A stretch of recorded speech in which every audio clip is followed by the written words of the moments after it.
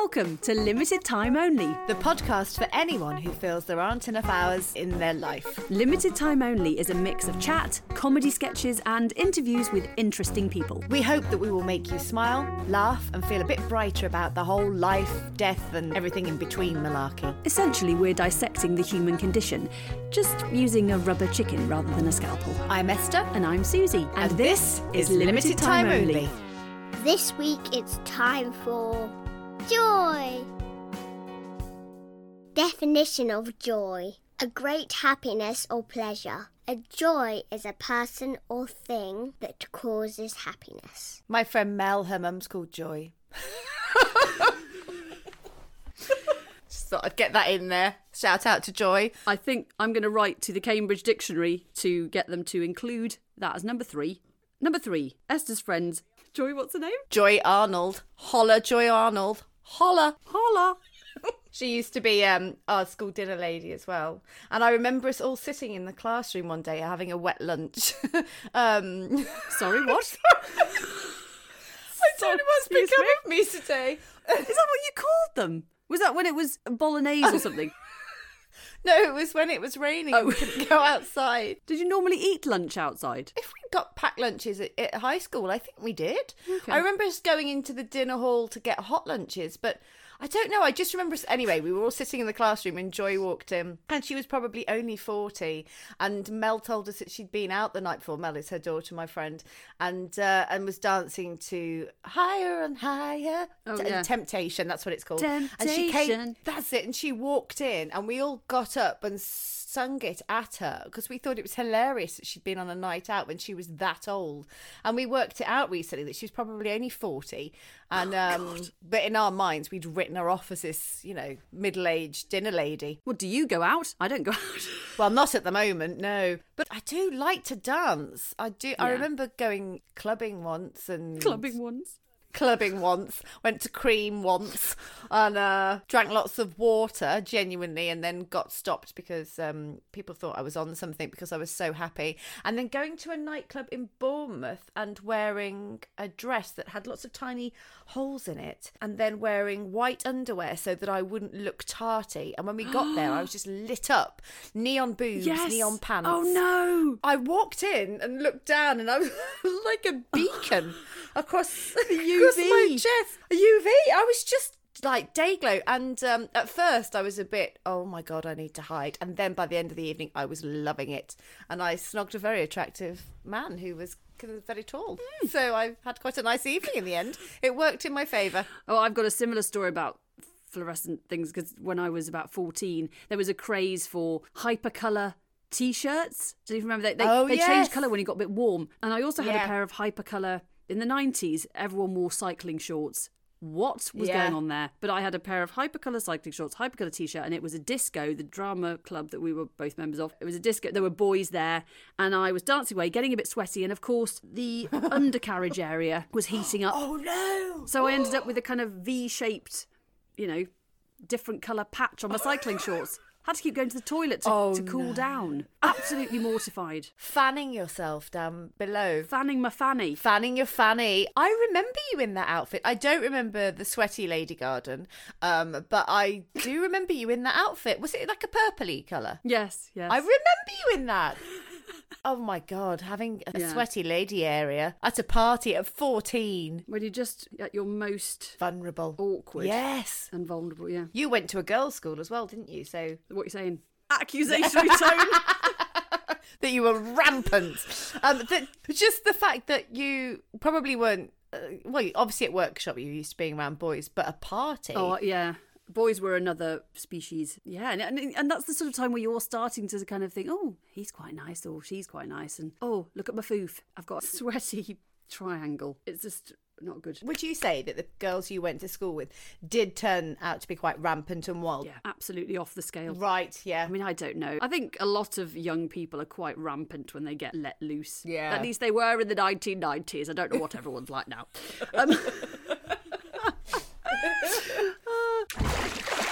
And now, on the LifeSap channel, a preview of a new programme coming to your screens tomorrow, if you live that long.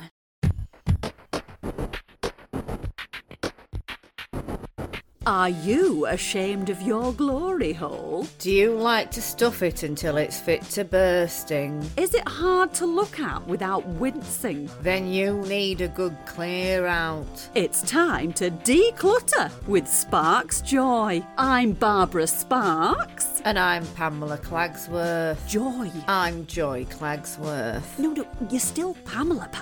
I'm Pamela. You're Pamela Joy, as in Sparks Joy. Oh, never mind.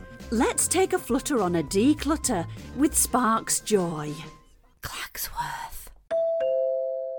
If you were only allowed to do one hobby or have one extracurricular activity for the rest of your life, by extracurricular I mean not cooking, cleaning, anything of that sort, not that anyone would pick cleaning, maybe they would, but if you could only have one hobby for the rest of your life that would give you joy and you couldn't do any other hobby, what would it be, Esther? My thing would be writing and telling stories and acting, and that's literally too many. It's the same. It's storytelling then. Storytelling in some capacity. Good. And it would just be that, which is what I do every day. But I don't really have any hobbies. That is my thing. That's all I think about pretty much. And I could probably do with some hobbies. Because I don't really tend to do anything other than think about that kind of thing. Well, no, if it gives you joy and it's lots of different capacities, then I think it's a hobby. And if you're lucky enough to do your hobby for a living, yes, so that's good. So you'll be making money at the same time. Exactly. So it's like a Kinder Egg, working on every level, extra surprises and gifts within it. Oh, I'd love a Kinder Egg. What about you, Suze? Well, I put two things because one was quite facetious. I just thought you could only have one. No, but I know because I'm going to cancel the first one out. I'm just going to say it. The first thing that came to my head was making a podcast with Esther. I know, isn't that sweet? Well, you see, that would be involved in mine. You've got too many. The same thing. But I mean, it's storytelling, it's communication. But to me, the podcast falls in that. Does that not count? You've got too many things there. You're making a podcast. You're writing. You're acting. You're doing it all. It's all okay. Communication is my favourite hobby. Lower your expectations here. You communicate. Which can involve having chats. Let's just say chatting. And making podcasts. Yeah, but then I thought, okay, that is a bit too sickly sweet. So I'm going to say I would choose singing with other people. Yeah, that's a good shout. I don't mean other people just like not Esther. I mean other people in a group singing activities. Essentially singing in a choir. Or singing maybe in a pair. I don't know. Singing with an or more other people. Do you know, I thought that you would say singing. I wrote down Susie will say singing, but that is so brilliant though, because I would like to try singing in a group. I'd considered it for a while, but I ran a drama school that ran in the evenings, and I just thought I can't commit to another night. But there's something so tingly, isn't there, about singing? It's energizing. It's life affirming. It is joyful. It's really good for you. It prolongs your life, and that's scientifically proven, by the way. I can't quote any particular source, but I know it is. And it's just a fun thing to do, isn't it? And song, there's so many different genres, and I love it. If I could have my time again, I'd want to be a singer. And a podcaster and just making podcasts with you. Yes, brilliant. Correct answer. Cha-ching. So what's your favourite style of singing? I like to sing in the style of scatting. In the style of Mariah Carey after inhaling helium. No. Scatting. I can hear you now. I'm actually an excellent, as you can hear, rap artist. Excellent. Spin the wheel. Okay, no. Probably not that. I probably would go for classical or folk. Yes. I'm torn at the moment between my two loves, classical music and folk music. Hello, I'm a complete geek. Do do do do do do. I've accepted it now. But folk music is actually fits in with your hobby because it's for me, it's storytelling. Yes. And the most, I think, more than any other genre, apart from probably opera or musicals, because they are telling a story. But the folk music nearly always tells a story from the beginning to the end and progresses. And I know most songs do that, but there's something quite fundamental about it in folk music, I think, and it taps into something within me that I love. And classical music is just so wonderful and takes your breath away. So yeah, it's very emotive, isn't it? Classical music, it takes you on a real journey. And actually, I was talking to my husband the other day. I was listening to the Pina Colada song, which took me a long time to realise what that was about, and that is such a good story within a song.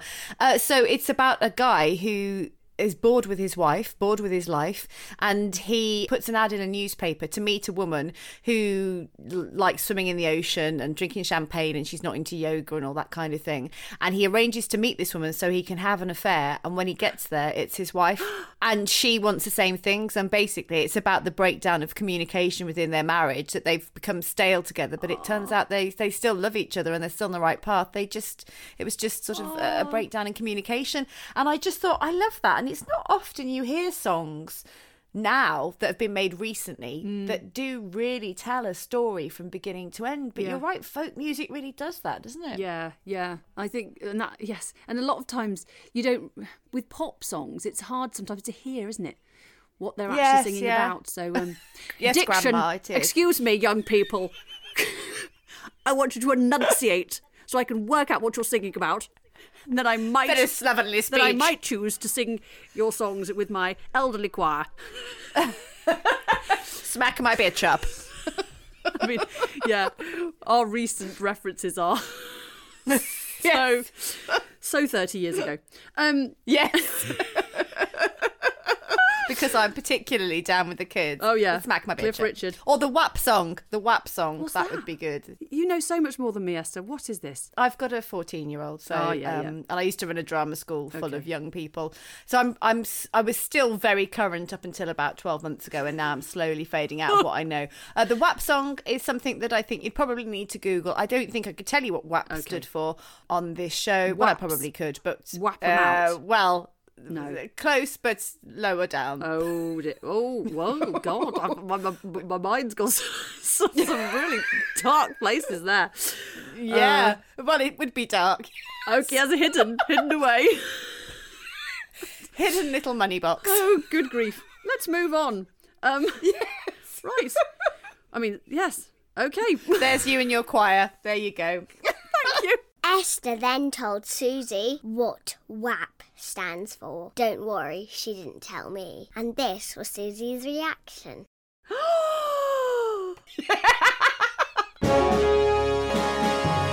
We interrupt this programme with a U-bash. In her book, The Magic of Tidying, Marie Kondo advocates the rule that you keep nothing in your house that does not spark joy. I have read this book 3 times and have subsequently decluttered my husband, to great effect. Goodbye.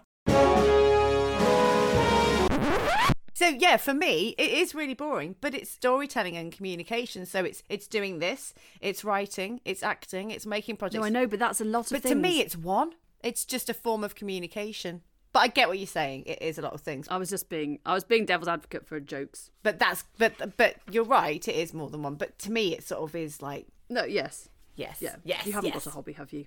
No, I haven't got a life outside. Sad character. Sad woman. I need to start singing. I actually did a 2-hour intensive absolute beginner's fiddle course on Saturday. Fiddle as in a musical instrument, not the other type. I mean, whatever floats your boat. We're back to the WAP song. Oh, God. Yes, I can play the scale of D major, on a fiddle, aka violin. I'm pretty impressed with myself. That's so cool. Did you do it on Zoom? Yeah, over Zoom. There's about 15 of us, and there's another 2 hours next Saturday, and then that's it. I'm off to the pubs to perform. And you actually did it. You didn't mime along like I used to with a recorder in the back of my music lessons. Oh, I used to do that with my trombone as well. Oh, yeah. Did you? Oh, Just gosh. Which is extend ridiculous. Because you think, I mean, everyone can see you. They can hear that there's no sound coming out. I used to do it with the recorder. I just used to try and copy other people's fingers and just barely blow. And singing in assembly, everyone always sang too high for me, so I would sort of just mouth along. It's sad. It is sad, because I actually do like singing. So you're going to go fiddling in pubs soon? I'm going to go I'm going to learn another scale and then I'm off. I'm going to sing folk songs and fiddle. Will you? For money. Will you go into pubs and sing? Well, not straight away. I mean... Wait for COVID to end. Well, maybe wait for myself to get a bit of talent and expertise in it. I mean, I've only played it once. Well, I think aim high. Maybe I should just do it. You can start off by playing for me. All right, well, I'll tell you what. When I've learned a tune, I'll play it on this very podcast. That's and we'll great. give people adequate warning so they can just skip ahead for 30 seconds. Or replay it. Well, yes. And maybe we'll release it. Maybe I can release an album. Yes, in time for Christmas. Fiddling with riddles. Fiddling with Riddler. Riddling. Fiddler on the Riddler. The Riddler Fiddler. Riddler on the roof. And the photograph should be got there in the end. Oh my God! Be stood on a roof fiddling. Riddler on the roof.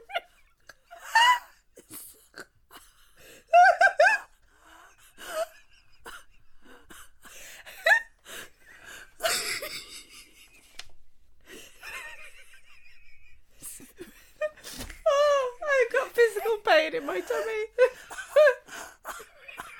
Riddler on the roof. I've got so many images of what your video will be. Riddler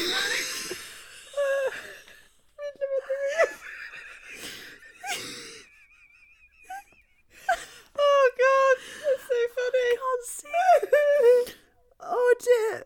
Oh dear. Oh dear. Yep, that's what I'm going to do. Then we'll get Chris Evans to play it. It's going to be a number Oh, one album. Riddler on the roof. Oh dear. Oh, okay, good. Whoa. Oh dear. All right, so I don't know how to move on. No, well, I think. Oh, I know. Yes. You go on. No, you go. Oh, I've got. Welcome to Sparks Joy. We've got our first decluttering challenge today. I'll start by saying, who lives in a house like this, Pamela? Me. It's a shocker, isn't it? Whoever lives here really doesn't have a clue about style, taste, self-restraint. I mean, who would have a life-size statue of you in their living room, Pamela? Me. It's my house, Barbara. Oh, good God, Pamela, it's dreadful. I hadn't had you pegged as a massive hoarder. What on earth is all that stuff? There must be over 100 boxes piled high in here. We need to burn it all immediately. It's your memorabilia, Barbara, of yourself. You asked me to store it for you 10 years ago as you didn't want it clogging up your area. Oh, well, that's fine then. That memorabilia does spark joy. I've burnt some of it and danced naked around flames. Sorry, did you say something, Pamela? No, Barbara. Spark's top tip for stress-free decluttering: find a stooge friend to store your clutter for you. That way, your house stays light and bright, and they can feel glad they're finally doing something useful. Next week, we'll learn how to colour code rice. It's bye for now from me, Barbara Sparks. And me, Pamela Clagsworth. Joy. Make sure you have a good old rummage through your jumble. See you next time. What's that burning smell, Pamela? I think it might be your certificate for swimming 10 lengths in March 1983. Oh, right. They're going to get him back from the dead for Line of Duty Zombie Edition. Yeah, it's going to be like the Bobby Ewing of Line of Duty. Greg comes out of the shower and he was never really dead. Surely Greg won't know who Bobby Ewing is. I don't think so. Do you know Dallas, Greg? You know Dallas. No. No, it had come off the air about 20 years before he was born. Have you not heard of Dallas? No. Through these strange old times that we're living through, one of the things that has brought us together and brought us joy is television. From Normal People to I May Destroy You to It's a Sin, TV has been a place for us to escape into. And one show has particularly brought us all together over the last 10 years: Line of Duty. So we are delighted that today's guest is the little tyke on the bike who went from being in charge of the burner phones for the OCG and who grew into the babyface murdering Bent Copper with the evil stare, who had the audacity to try and take on D.I. Kate Fleming. Yes, that's right. We are joined by the brilliantly evil Ryan Pilkington, also known as the actually incredibly lovely Gregory Piper. Please note that this conversation does contain Line of Duty spoilers, so if you've not seen it yet, what the hell have you been doing with your lives? Welcome to the show, Gregory Piper. Greg, thank you so much for coming on Limited Time Only. We are absolutely thrilled to have you. Oh, thank you very much for having me. It's a pleasure. We hope you feel the same at the end of the interview. For sure. Yeah. Well, I mean, we've got so much to talk about, but my first question is, how do you sleep at night? All right, actually, I'm quite a heavy sleeper. Spoken like a true sociopath. Well, we will absolutely get on to that programme. I can't remember its name, but the sub-programme that you were in. Oh, yeah. Yeah, we will talk about that. That's fine, yeah. A bit later. But first of all, it would just be lovely to chat to you about how it all started and sort of when your first experience of acting was, what you remember about that as a child. Yeah, in my primary school, one of the end shows, I think I was in year 4, the end of year show was Bugsy Malone, and they were holding auditions, and they knew I was a bit hyperactive as a kid anyway. So they saw me for that and they really wanted me in. So normally, obviously, like year 4s wouldn't really be any kind of speaking roles in it, but they wanted me to play Babyface. So and that was my first ever thing, really, and I absolutely loved it, and I just got a really nice and good response from all the teachers and stuff. So then the next year I was always in it, which was really, really nice. And then for my end of year 6 play, we did The Lion King and I got Simba. So, and then after that, it was just, okay, I think I really like this. And my mum was like, you need to do this extra curriculum, because we knew that it wouldn't kind of be in high school, especially at the start of high school and stuff like that. So, and then we looked for a class and found Esther's, and then I came to Esther's. Yeah, you see, this is a weird old interview for me, because I know Greg very well, and I was Greg's drama teacher. Mm-hmm. We're so interwoven that I don't quite know how to go about this interview, because Greg is basically like my family member now, and so it's a bit weird to take a step back in this interview. So Susie might lead this section. Yeah, no worries. And you loved it from that stage. So your mum encouraged you. That's really lovely as well, that she saw that in you. Yes, definitely. Yeah, we were quite heavily into sport as well, so I always thought my mum was the right level of pushy. So yeah, because I could have been a bit lazy with it as well. So her pushing me to go into Esther's class was brilliant. Yeah. Do you know what as well? I have told Greg this, but I started the class in 2010, and I'd run it for 2 terms, and then I started an older class, and there was nobody in it. There were like 5 people in it, and Greg came along, and I thought, because it was just me and 5 kids, and it was brilliant, but it was obviously wasn't going to be everyone's cup of tea because it was quite small. And Greg came in with his mum, and I thought, oh God, I don't know whether this boy is going to like this class.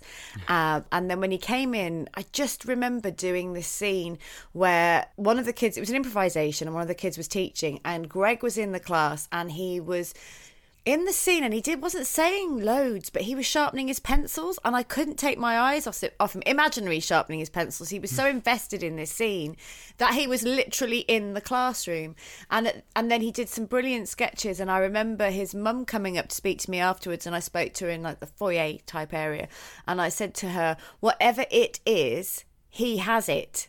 And you just fitted straight in, and then you came back the next week, and then the audition came through. I remember it being big. Like walking in, like 6 people. I thought, God, there's a lot of people in that room. Oh God, really? Yeah. Because the other groups are about, it got to be a huge thing, but the other groups are sort of 20 or 30 kids in the room, and then that one was like 5 or 6. Yeah. And do you remember that first session that you had at the drama workshop? Yeah, I remember my stepmom and my mom were watching because they stayed. Because I was extremely nervous, obviously. So, yeah, it was comforting that they kind of stayed. But then, like a workshop session, always, like, you just got really invested in it and lost in it. So you forget then, your parents are watching. So it was really, really nice. Yeah, amazing. Oh, that's lovely. Yeah. And what's Esther like as a tutor? Awful. Absolutely awful. Yeah, I mean, I can believe that. No, amazing. Always had loads of energy. We all had the energy from that as well. And I just absolutely loved all the games and things. And when you start to pinpoint the fact that the games are helping you out with your acting, it was even more just impressive and amazing. So I just loved it. I fell in love with it. Yeah. Aww. Esther wrote a play, basically incorporating all of us into it. It was amazing. And that was very exciting. Knowing that something was being written for you as well was pretty cool. Oh, we did that at the Rep, didn't we? The Birmingham Rep. Yeah. That was brilliant. Yeah, that's fantastic. Did you study drama at college or? Yes. So I went to Dudley College, and we did a BTEC there for 2 years, and then we also did a HNC and a HND there as well. So that college was fantastic, like loads of opportunities, and we always kind of put on a show and decided, okay, we're just going to do an extra show because we can. So it was that kind of place. It was you really were so lovely. Enthusiastic. Doing extra work. Yeah, that's brilliant, isn't it? As well, because they've got. I know there's brilliant facilities there, but so that you can do that and go, do you know what, this is going really well, let's do another one. Yeah, exactly. What an amazing thing. It was amazing. And when you were, you're studying drama, and you did you have an eye at that point? You thought, this is what I'm going to do. When you were at college, yeah. I mean, there's a lot of you kind of speak to people, and they say about how hard being an actor is.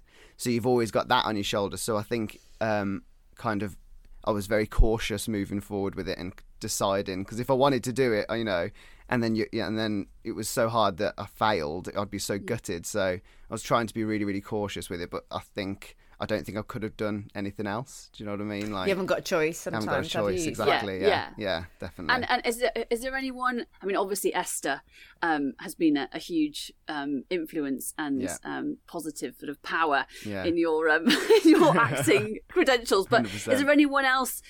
Is there anyone you look up to in terms of actors, or anyone at college? Yeah, I think Andy Wilson, who was our college tutor. He was so lovely and so nurturing and just let us grow and things like that. So he was always amazing.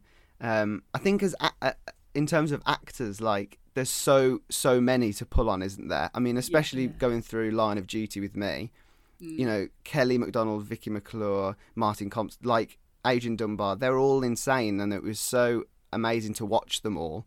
And obviously, straight away, you look up to them. And then other actors on many different shows, and all their performances are fantastic. So I think it's hard to pick out one, isn't it? There's such a variety of amazing talent out there. So, yeah. Was there ever an actor when you were young that you'd look at on television or film and think, I want to be like them? Yeah, I think Johnny Depp was always someone when I was younger, just because our family really liked him as well. And so it was kind of Hollywood people as well. But yeah, there was a lot. There was, because of how much my family likes films as well, there was quite a variety of people we watched. So there was many people really that we kind of looked up to. Well, yeah, Johnny Depp's quite a chameleon, really, isn't he? And he's quite he always surprises. Yes, exactly. And such a character actor, like, he's brilliant. Yeah, so amazing to watch. Yeah. Fantastic. Well, I was just thinking, as you were talking, I was thinking, well, I bet there's a lot of young actors now going, I'd really like to be like Greg Piper. He's great. Don't know about that. I bet there are. No, I mean, we have mentioned the title of that show, Line of Duty. Yes. Exciting. Oh, goodness. And we did put the call out on social media, and I know you did as well, Greg, so thank you very much for that. That's right. Asking the audience for any questions about, your time in Line of Duty, which spanned 3 seasons, in fact. Yes. You were in 3 seasons, 3 seasons, yeah. 1, 5 and 6, yeah. Which is amazing. So there are absolutely, I mean, we are going to be here.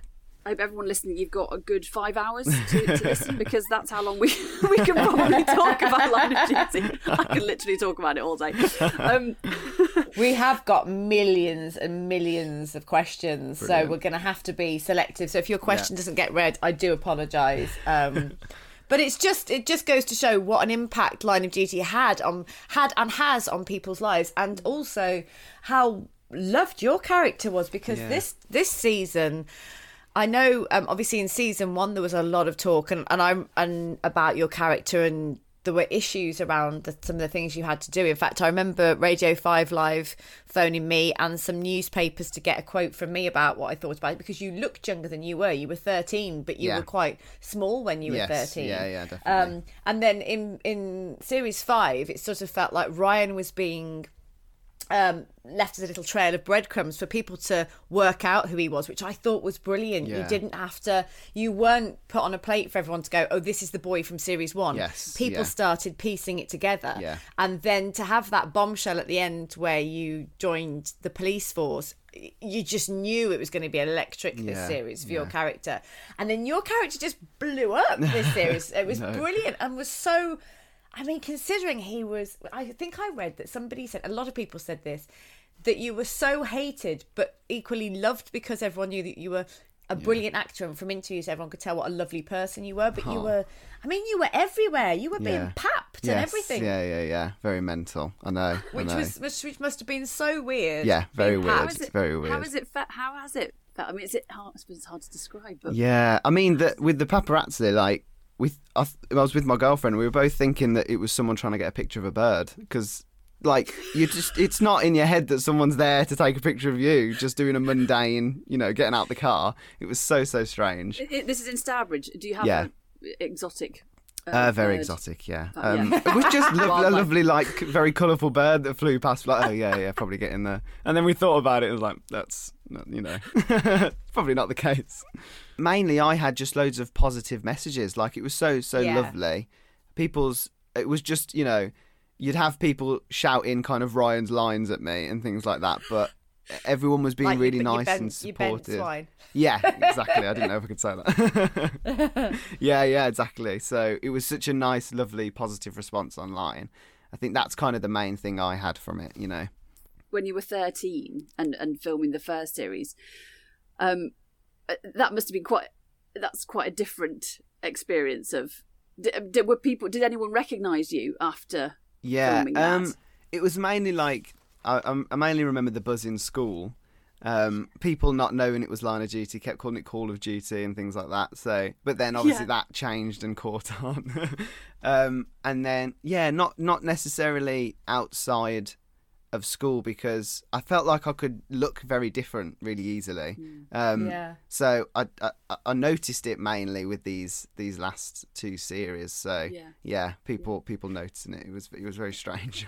Going back to the school thing, we had a couple of questions from James, who said, how did being in Line of Duty affect your popularity at school? Did you gain extra friends, or did people become quite scared of you?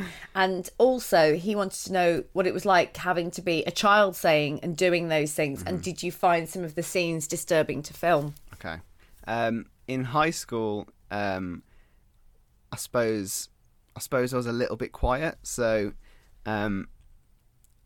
definitely with the attention of me being in something, it attracted other people in social groups maybe that I wouldn't speak to. But it I think I stayed where I was, really, to be honest, in terms of that kind of ladder. What was the second part of the question? The second question was, what was it like being a child, having to say the swear words and filming some of those scenes? Was it disturbing for you? I think the way my household, like how I grew up in my house, was just, it was like we were allowed to watch things because I suppose we took them in the right way. We knew not to repeat them and blah, blah, blah. So being on set and having the approval of my mom was just like, oh, brilliant. I can just, go to town, and nothing affected me. Like, I think it was because of how open my family were with watching things and talking about it and being supportive around it. I just absolutely loved it. I thought it was just brilliant, a positive experience. That's quite interesting. I hadn't really thought about that in terms of being a child actor on a program like that, which is it's an adult program. Yeah. And there are scenarios.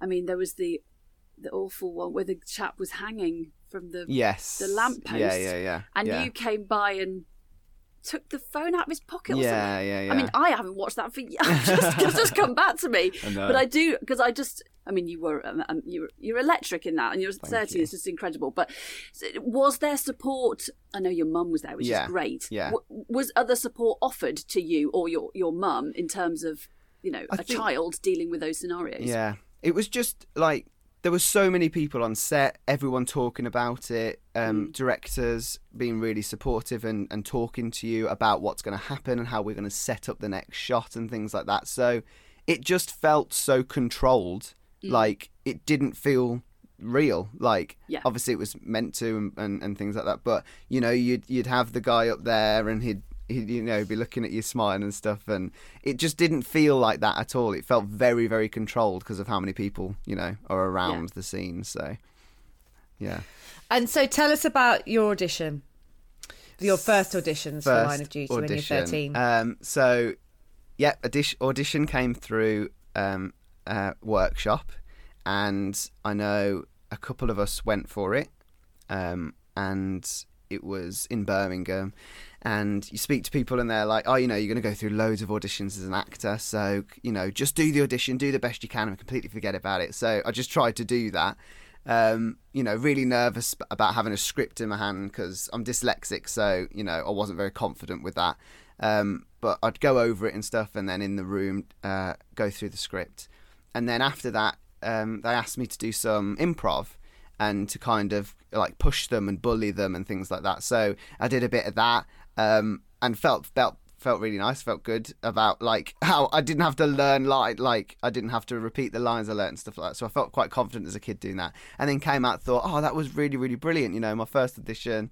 I'm glad that went really well. And I genuinely forgot about it because, you get told to. So yeah, I was like, forget about it. And then just heard trickles coming through about how, oh, okay, they really liked you, and you're actually getting down to the final few now, and then I think I was on holiday in France with my family, and we got told that I got the part, and it was just so surreal. It was really hard. It's hard to explain like how you felt. Like it just felt really, really surreal. How long was it between finding out you got the part and filming, and what happened in that time? Susie, I can answer that question because it was very short and it was a chuffing nightmare because Greg, so what happened was a guy called Ross, who Susie and I both know, Ross Berkeley Simpson, we went to a workshop with him.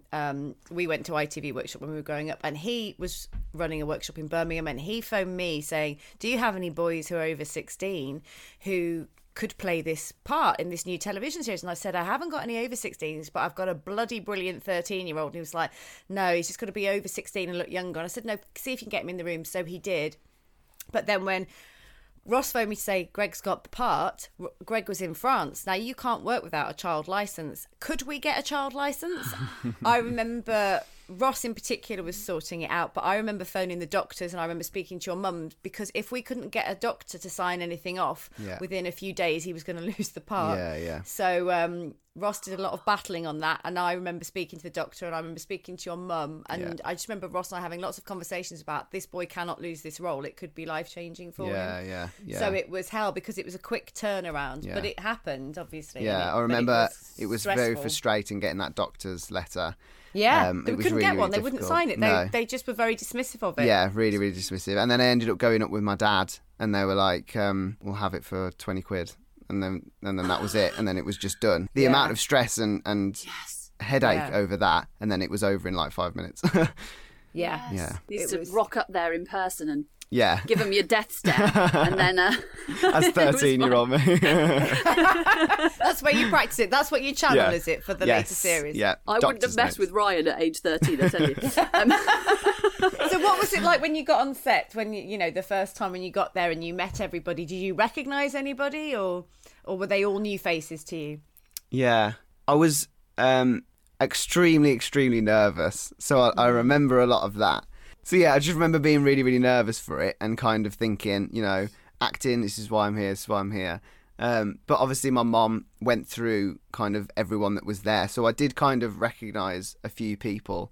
And then like the more you watch them, the more I think it just comes back to how like I was in awe of them, like of how Martin was preparing for the bolt cutters scene. It was just fantastic to watch him prepare for that. What was he he really doing? Get into the space. He just removed himself, like Lenny James would remove himself, and just he'd really set himself into the zone of the scene, and then he'd come in and it'd be like a different person. Like it was fantastic to watch. Does he revert to his normal Scottish accent, or does he stay in his London accent when he's filming? He stays in his London accent to keep it up, but the more I remember now, so like in season 6, he's obviously more confident with it, so he drops out more, but he tends to stay in because he wants to get the accent right, doesn't he? So he stays in it a lot. But then there are sometimes he drops out and you kind of say to yourself, oh yeah, he's Scottish.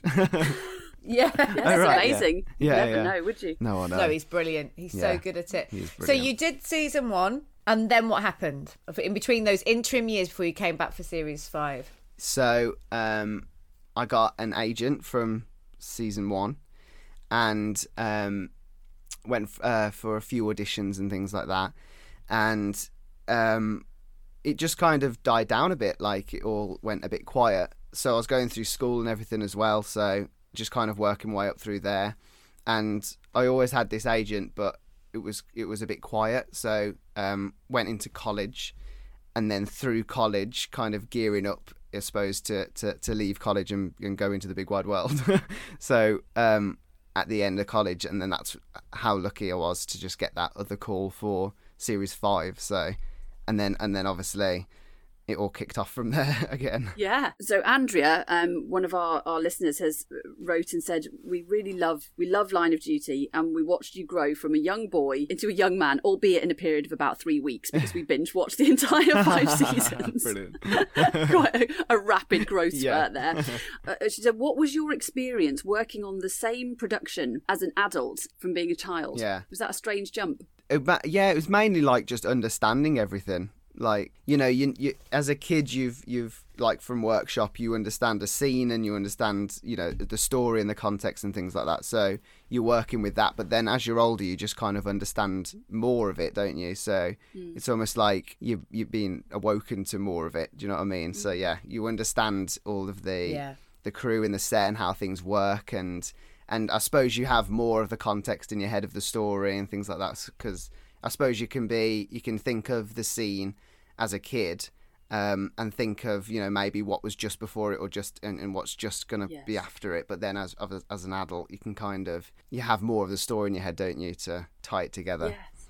Yeah. And was it quite nice to go back into that kind of family? Yeah, definitely, because I never thought I'd see that kind of world again. Like it was incredible to think, oh my god, I'm going to go back to that. And I was just so lucky, so lucky to have almost no worries as a kid as well on the set, but not fully understanding maybe everything, and then understanding more, but having more kind of, I'm a bit more nervous now and a bit more aware. So it was lovely to have kind of those two experiences. Yes. It's a strange thing, isn't it? Because I can't recall a time where this has ever happened in a television show. I think it's a stroke of genius by Jed to have this amazing young actor who's 13, but then to bring back the same actor in such a beloved series 10 years later, and then blow him up and make him this incredible... He's not blown up if you haven't seen the series, but just sort of like make him this huge character within the series. And I think that's one of the things that really the audience connected with, not just your performance, but it was kind of mind-blowing to think that's a little kid on the bike, and then there you are as this adult, and just the whole story behind that was, I think it was a stroke of genius. Yes. Well done, Jed McCurry. Well, had he been planning that all along? No, Greg? He didn't. No. He didn't plan that all along. No, I think I found out that they were thinking about bringing me back about May, and then obviously we filmed in September. So from finding out in May that maybe Ryan wants to he's going to come back. Maybe it will be me. They were like, are you still acting? Do you want to, send over a tape and things like that? So it was very much, oh my God, I need to get everything together because of how exciting, it was for all of it to start kicking up again. It was amazing. And was it did you just have to send a tape and then they went, yeah, you're fine, you can still act? Or did you have to do a few auditions, or how did that work? I sent a tape. Me and Ross worked on the tape, and then I had to meet them. So I met with John Strickland and Jed Mercurio and Daniel Edwards in London, and then kind of go over the scene there, and then they kind of tweaked and told me more about where Ryan actually is now. And then after that, I got the part, which was insane. Brilliant, absolutely. We've got quite a few questions here that have come through about Line of Duty. Yes. So one of them is from Tasharat. I hope I'm saying that right. That's his or her handle name on Twitter. What was your favourite scene to film in Line of Duty? I think I loved the big action scenes.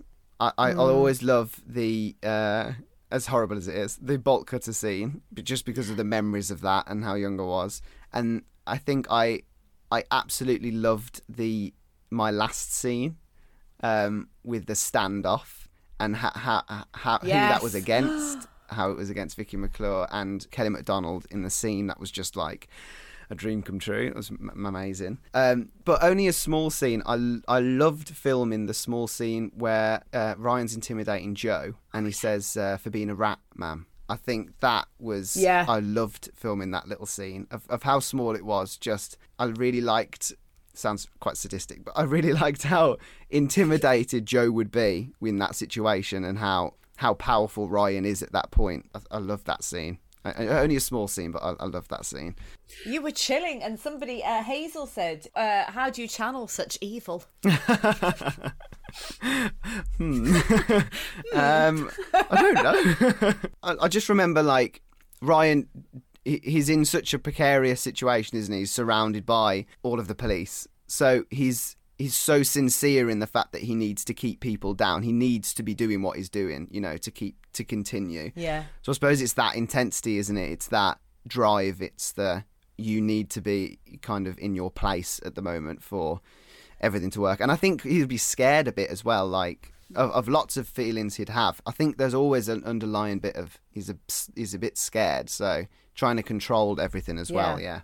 That's good, because there's a question actually from somebody called Ricky Orr on Twitter, and who's basically asking that, even though he was a complete he's asterisked it all out. We know what we get the idea. Did you ever come up with any redeemable qualities for Ryan? Because we never particularly, obviously when he was a little boy, we knew that he came from a tough household and was quite neglected. But did you sort of find a vulnerable side to him? I think the vulnerable side is that, isn't it? It's the being groomed into it, and him having almost no choice, so because of the people he's surrounded by and things like that. So I think that's why he's so, he hasn't got any of those features later on. It's because of all the people he's been surrounded by. I think it's that, isn't it? It's he was vulnerable at the start, and then it turned him into who he was. Well, I think your skill was that you could see that slight essence of humanity when he was being nice and when he was being normal. I mean, obviously he was acting, wasn't he? Yeah. But you thought, well, look, there's the kernel of a young man who could have been very different, but he's been groomed, as you say, down this path, and he's terrified. He could be shot any minute by the OCG, getting my acronyms in there.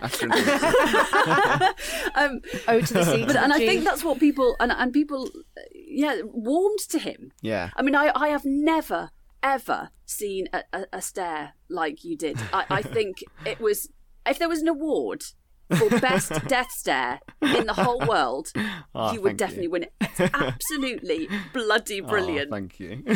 The scene with you and Vicky McClure with the guns, the standoff. Yeah. I watched that about 6 times in a row because I just thought it was one of the most exciting things I've ever seen on television. Oh, amazing! I'm actually getting excited just thinking about it now. I can feel my heart going. It was stunning. Brilliant. So, thank you. Thank you for giving me heart palpitations. But I wanted to ask you about the scenes, the stunt scenes. I know that one we had guns and things. So, Yeah. Well, there's two that spring to mind. The reservoir Yeah. Scene, which I'd love to hear how you filmed that and how yeah. that worked. And also, I'd love to hear about when you slit Stephen Graham's throat. So the Stephen Graham scene, the technicalities was that it was a lot of tubing that was kind of down your sleeve and then goes down your trouser leg and then would go off to the side, and then there would be a guy with a big pump. So that's where all of that came from. And then it would be like lots of different shots where there'd be some blood on the knife, so it's mainly on the knife. And then it would be another knife that would be connected to the pipes that would be a trigger, so it would kind of squirt out the blood. Then there'd be more with makeup on Stephen's neck and throat, and then they'd top it up with a bit of like CGI. Right. And then the Stephen Graham did it amazingly. When he fell back, it would be like prosthetic on his throat, and then the tube would be here. And then the pump would happen and loads of blood would come out and through the prosthetic, so obviously it looks like skin, and then would just pool around him, which is a very very powerful. And obviously he's on the floor dying. Yes. So So how long did that all take? I mean, we did a lot of the scene together. So the stunt was at the end because of obviously clothes and changing clothes and stuff like that. But it was the reset that kind of made was a bit time consuming, because there's obviously loads to do, isn't it? There, loads of blood to clear up. Yes, yeah. So it did take a while. And we wanted Jed wanted a certain shot, so we kind of wanted to aim for that, So it took a while. Yeah. Was it a few days or? It was in one day. Right. It was in one day. Yeah. But it was a late day. Yeah. And how do you feel? I've never witnessed that much fake blood. Yeah. Do you get a bit, sick in the mouth, or how does it? I didn't actually. No. Sometimes if I've cut my hand, I'll go a bit weird. But with that, it just didn't bother me. Like, I always remember having a little bit of blood on my lip as a kid in Line of Duty and tasting it a bit and going, oh, it's like sugar. it's just some sugar. So then that's all that sticks in my head. It's just dyed sugar. You know what I mean? That's on the floor. Yeah. So yeah, keep it real. Yeah. And so what about the reservoir scene? The reservoir scene was that was very exciting. So there was a big platform underneath the water, big square platform, and they had shot this stunt before of the stuntman in the car and then going over into the reservoir, and so they had the location of where the car would be, and then they had another car that was kind of cut in half, no engine or anything inside, but it was just the kind of back end of the car sticking out of the water. And then so there was quite away from the shore from the car, and that's kind of where the action happened. And there was another stunt which was where they would have the car suspended and they'd let the car go. So that's when the car would fully sink under the water. And then, so the first time I'd go into the water was with the back end of the car still there. And it was a lot of divers that had, they weren't wetsuits, they were dry suits. So they were kind of almost floating on the water because obviously they're really buoyant, aren't they? And then I had wetsuit on with like hollowed out jackets, the police jackets and things, which didn't help with the cold. the wetsuit, just retained the cold. And then going under the water there is very like, that's very prominent in my head of going under the water, because you just I remember going under the water and you had to pause for a minute to let the water settle. As I went under and paused, I could feel the water trickling into my back, because I was relatively dry at that point, because that was kind of the first time I went in. And I was like, oh my God, that's really, really cold. So that really helped kind of bursting up out of the water. And because of how cold it was, like straight away your breath's gone, hasn't it? And it's it was a real struggle to kind of get to the shore, which obviously it would have, with all the adrenaline that's going through them. So. But also, you were supposed to film it in spring because of the pandemic, it was moved to later in the year, and you were filming in November. Exactly, yeah. So it was freezing. It was supposed to be filmed in April. Yeah, and it was in November, so it was very chilly. It was like 19th of November, so it was very, very cold. Yeah. I did see I saw a tweet when it all went out on air from Jed Mercurio praising you and the other actors who were involved in that scene, but particularly you, I remember, because I think, did you have to be in for longer than everybody else in terms of filming? Yeah, because I was in and out a lot. So, there was little 3 days or parts something, of the was it? scene. 3 nights? Yeah, 3 nights shoots, yeah. I know, it was very, very lovely of him. But it was just in and out, and you just walk around with water in your shoes, and you know, so you're just constantly cold. It's like you're always in the water. Yeah. Goodness. They had paramedics on the sides, and there was lots of places where they had big tubes of really warm air going into the big, like the main marquee at the back. And then there was also like mini gazebos up that had like heaters in and stuff, so they looked after you. But the thought of slightly warming up by one of those heaters and then thinking, okay, I'm being called to go back in. Oh no. And it's like 1 a.m. You're like, okay. But it was a lot of fun. It was a lot of fun. It was very, very exciting. It was so cool to walk on that set first time and seeing everything set up. It was amazing. And didn't you record in the Titanic studio as well? So that was more of the close-ups and things. So there was a day after that was right at the end of the shoot that was in the Titanic museum, Titanic studios, and there was a tank that they kind of put up with like black sheeting all around, and then that was slightly heated. So that was like a hot tub compared to that reservoir. But that was more of the going like in and out of the water a lot. That was kind of in there. But obviously the wide shots, establishing shots, is all on set, on location. We've had a question from Alex who says, out of all the 3 leads, who was your favourite? So you had Lenny James, Stephen Graham, and Kelly MacDonald. I no. Can you pick? No way. They were all so lovely, so nice, and so supportive. No, you couldn't pick. They're all amazing, phenomenal actors as well. Like, it's so exciting to know that I've worked with them. It's fantastic. They're so brilliant. Yeah. We had a question as well from Scouse Blue X on Twitter. And she said, did you want your role to last longer on the show? I mean, you always want, your character to go on forever. But I obviously really, really trust Jed. And if he says that Ryan going now serves the story the best, then obviously I'm completely on board with that. Yeah. Yeah. If we could have a little like ghost like apparition or something at some point in the future, that might be good. That'd be. I mean, my God, what a way to go out as well. You and Vicky McClure. And if anyone's going to take you out the show, Vicky McClure is a good candidate, isn't she? Absolutely. So, yeah. Someone asked here, Alessia X28, which other character in Line of Duty would you be if you hadn't been Ryan and you could just pick? If I could just pick, it would be Kate, totally. Who doesn't want to hang out the back of a truck with a gun in your hand? Like, how cool is that? So totally her, yeah. Okay. What's your dream role? My dream role, like Inception or something like that. Like I love Interstellar as well. Like one of my favourite films. Yeah. So something really sciencey and really accurate of that would be probably one of my dream roles. Yeah, totally. I just put it out there. I mean, all the top casting directors listen to this podcast. So yeah. Tommy Jessup brilliantly plays Terry, and he's in a Spielberg movie now, isn't he? Doing amazingly, yeah. No, he's brilliant. Yeah. Fantastic. So cool. Fantastic. I know, so cool.